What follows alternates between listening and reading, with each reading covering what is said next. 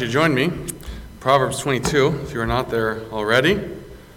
Proverbs 22, 6. While you're turning there, in the note, or in that video, one of the missionaries that they were with was from Missionary Acres. Speaking of Missionary Acres, we have Jeanette with us here this evening, so be sure to go and say hello to her. It's good to have you with us, Jeanette. Proverbs 22, 6. Train up a child in the way he should go, and when he is old, he will not depart from it. There's a line in our church covenant that we say every month. We'll say it tonight. That we read over, like I said, every month. And yet, how often do we take time to pause and to think through that? And there's a line in there that says, we will religiously educate our children. We will religiously educate our children. Do you take that line seriously? Every month, as we say that together, we are making a promise. I will train up my child to fear the Lord and the admonition of the Lord. When you joined this church, you made that promise that I will do this. And yet, even more important than that promise you made is what the Word of God says. And the Bible tells you to train up a child in the way that he should go. There's several other passages that touch on this. Joshua 24, 14 to 15. A well-known passage where Joshua takes a stand.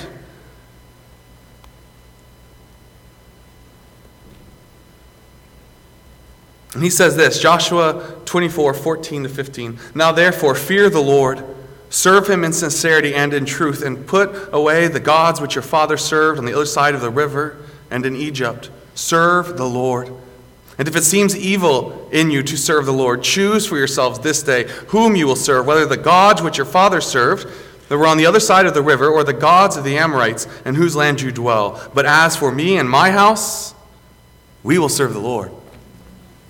As for me and my house, I will, and my children will, and I will train them to serve the Lord. We have this passage here in Proverbs 22, 6. And Ephesians 6, 4. Another well-known passage, which goes right along these same lines. Ephesians 6, 4. And you, fathers, do not provoke your children to wrath, but bring them up in the training and the admonition of the Lord. We see this modeled for us in 2 Timothy. 2 Timothy 1:5. Paul here writing to Timothy, when I call to remembrance the genuine faith that is in you, which dwelt first in your grandmother Lois and your mother Eunice, and I am persuaded is in you also. And then just a few verses later, in 2 Timothy 3, 14 to 15. Remind them of these things, charging them before the Lord not to strive about the words no profit. Oh, I'm sorry, I'm in the wrong. 3. But you must continue in the things which you have learned and been assured of, knowing from whom you have learned them, and that from childhood you have known the Holy Scriptures, which are able to make you wise for salvation through faith which is in Christ Jesus. Clearly, this is not a passing suggestion. Clearly, it is the will of the Lord that we train our children in godliness. I had the opportunity when I was in South Carolina a few weeks ago before Christmas. On the Thursday and Friday that we were there was a conference that they had on Bob Jones University. I had the opportunity to go to that. There were several excellent sessions while I was there, but one that really struck me was by Dr. Joel Beeke. It was called Restoring the Family Altar. There's some things I would disagree with Dr. Beeke on, but he hit the nail on the head here. Restoring the family altar. It was a challenge to me. See, this is one of those things that I think we all know that we should do. We all know that we should train our children in the way that he should go. We understand this. And yet, why do we so often fail to do it? Why don't we take it seriously? Matthew Henry has a quote, "As goes the family, as goes family worship, so goes the house. As goes the home, so goes the church. As goes the church, so goes the nation." We must be training our children. We must be leading our wives to worship the Lord. We must be worshiping as families. As you look at this passage here in Proverbs 22, it starts out with this phrase, "Train up a child in the way he should go." First word to note there is train. Train up a child. What does that look like? What does it look like to train up a child? Well, to look at what that means, what that looks like, I want you to go back to where we just were in 2 Timothy 3:14-15. Paul has already commended in chapter 1 Timothy's grandmother and mother. And here in chapter 3, verses 14, 15, even in 16 and 17, we see what this looked like. What did it look like for them to model this faith for Timothy, for them to train him and to teach him? "You must continue in the things which you have learned and been assured of knowing from whom you have learned them, and that from childhood." These are the things that you have learned from childhood. You have known the Holy Scriptures, which are able to make you wise for salvation through faith, which is in Christ Jesus. All Scripture is given by inspiration of God and is profitable for doctrine, for proof, for correction, for instruction in righteousness, that the man of God may be complete, thoroughly equipped for every good work. What is it that Timothy's grandmother and mother did that gets this commendation from Paul? Why are they put forth as an example to us? What is it that they did? They trained him with the Word of God. From childhood, you have known the Holy Scriptures. It doesn't say that from childhood you've known your good manners. You've known which fork to use. You've known any number of things. It says you've known the Scriptures. And why does it matter that they started with the Scriptures? Because it is the Scriptures that are able to make you wise for salvation through faith in Jesus Christ. Because all Scripture is given by inspiration of God. That verse that we know, verses 16 and 17, that we so often go back to, that in context, that comes out of what Timothy has been trained in as a young man. It is the Word of God that you have been trained in. It is this Word of God that has been given by inspiration of God and is profitable, that the man of God may be complete, thoroughly equipped for every good work. So what does it look like to train up a child in the way that he should go? It looks like taking them to the Word of God regularly. It's more than simply sitting down and reading a passage of Scripture. It's more than just prayer before a meal. It's more than just bringing your children to church and dropping them off at youth group. It is day in and it is day out. It's not just sitting down for a minute and reading a passage of Scripture, but it's taking the time to explain what that means and to apply it to their lives.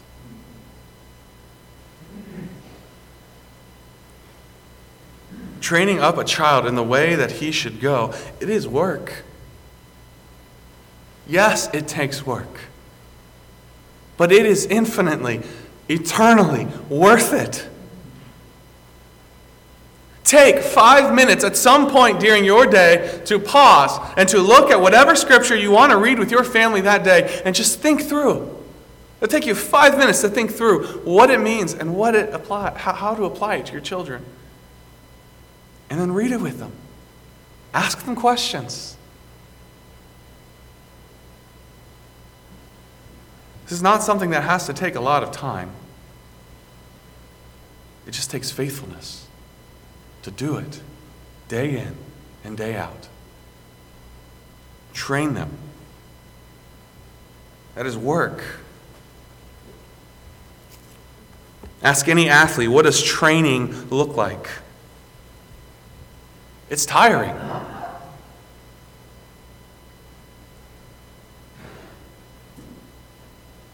It's work, but it's worth it. So train up a child. Notice also this, train up a child in the way he should go. That's distinct from the way that he would go. His sin nature would drag him to hell, but you must drag him to the cross. Train him in the way that he should go. Look at my God. Look what the Bible says. Look what this means. Look at the cross and the resurrection. We must both model what it looks like to live the Christian life faithfully, and we must train our children for godliness. Train up a child in the way he should go, and even when he is old, he will not depart from it. There's a difference between a promise and a principle. A promise is something that is guaranteed. When God makes a promise, he keeps that promise. And what we find here in this passage is a principle and not a promise. Because it is possible that you can train up a child in the way he should go, and that child will make their own decisions. And they can choose to turn against everything that you have taught them, and they can choose to deny, and that's on them.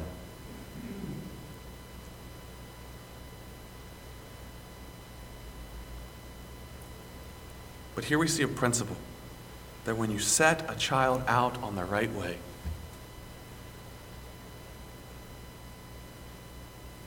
when you get them started, when you set these guideposts, when he is old, he will not depart from it.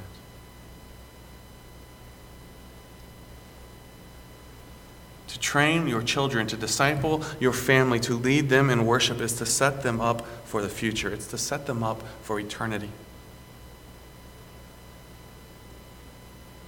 Brothers and sisters, what this passage is telling us is that disciples are not made by accident. It takes effort. It takes time. It takes work.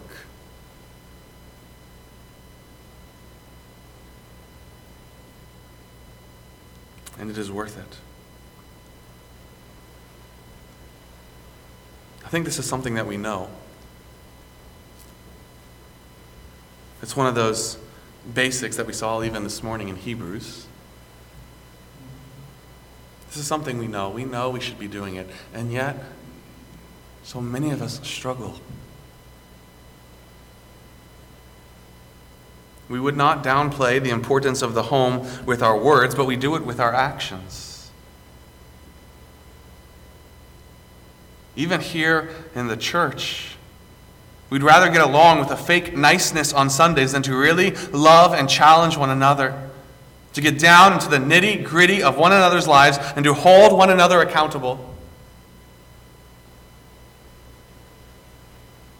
When it becomes clear that I am not discipling my children, that I am giving more time to my responsibilities here than I am to my family, and when my sons start to slip, I want you to come to me, to put a finger in my face, and to say, you are failing.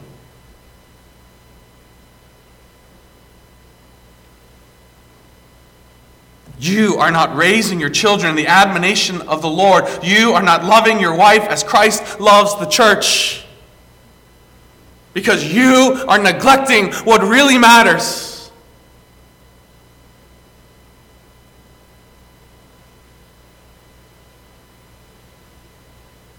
If we didn't see skipping family devotions or family worship as just oh, whoops, I'll do it tomorrow.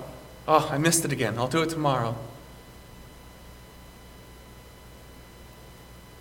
If we didn't see it as just something that was a throwaway, we must see it as something that matters.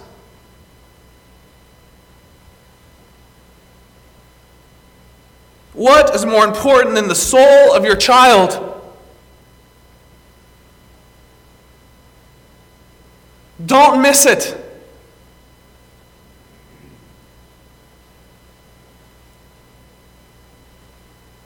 And don't let anyone else miss it.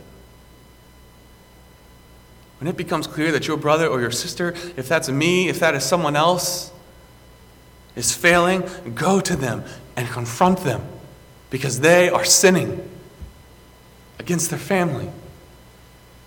They are not obeying the Word of God. They are going against the covenant that they made in this church.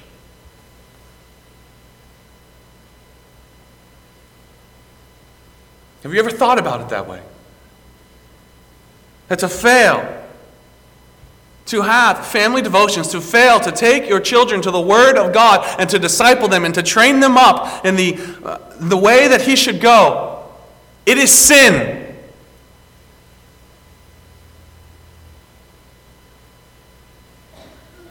Because to fail to lead your family in worship is to fail to raise your children in the admonition of the Lord. And it is to fail to love your wife as Christ loved the church. And there is no excuse for it. It's not a question of if you should, but it's a prayer. Lord, help me to do it effectively.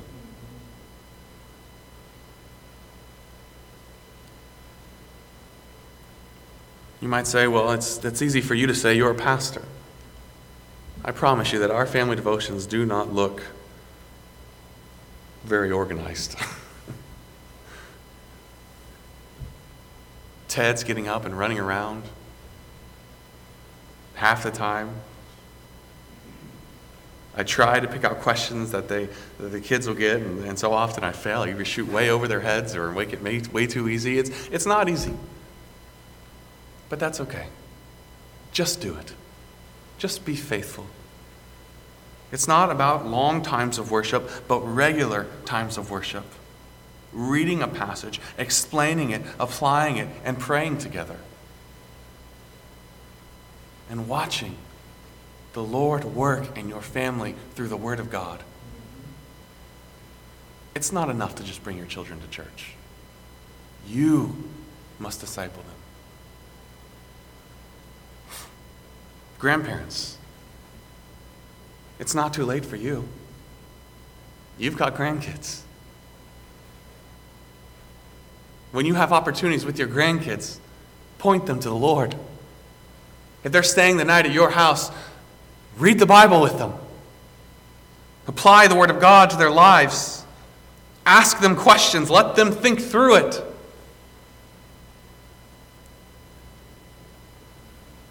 Set an example.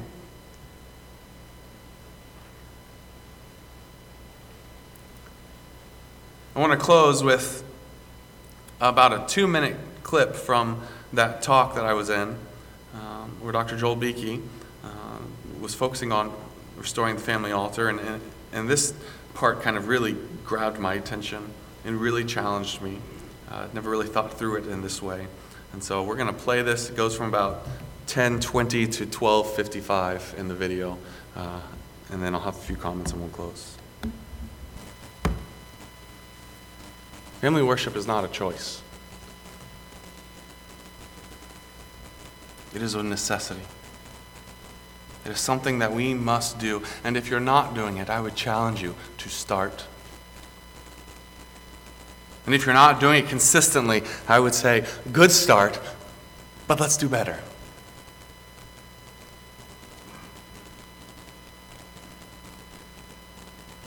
As we launch off into a new year, I want to challenge you this year to be faithful in family worship. And I would ask you, even tonight, will you commit to daily family worship? Even if it's you and your wife. I know I've been focusing mostly on children. But you and your wife need that. Will you commit to daily family worship?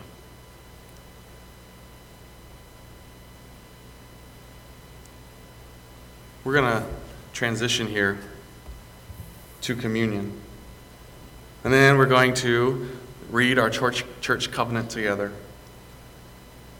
And even as we go through this, I would challenge you to think through these truths. Think through these passages. Think through this necessity.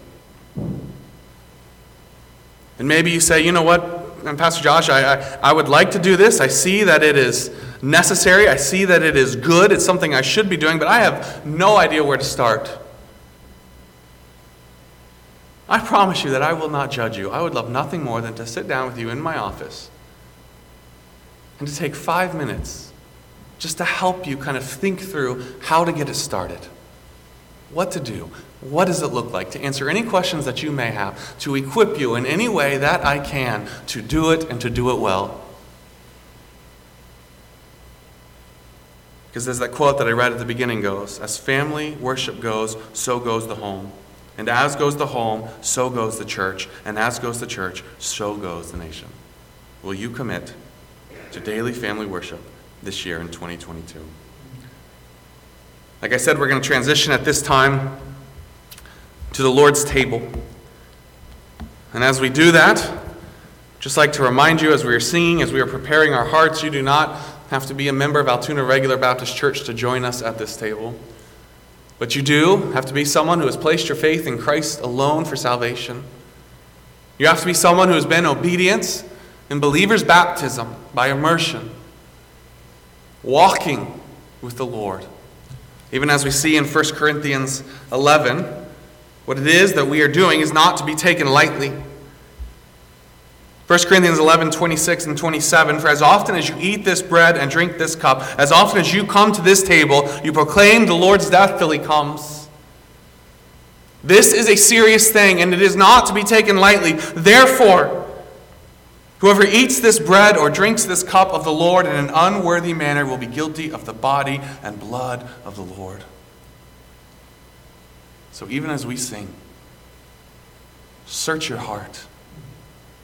Confess your sins. Even if there's someone in this room who you have wronged. Even as we sing, before we come to the table, go to them and confess. So that you can come with a clean conscience as we proclaim the Lord's death till he comes.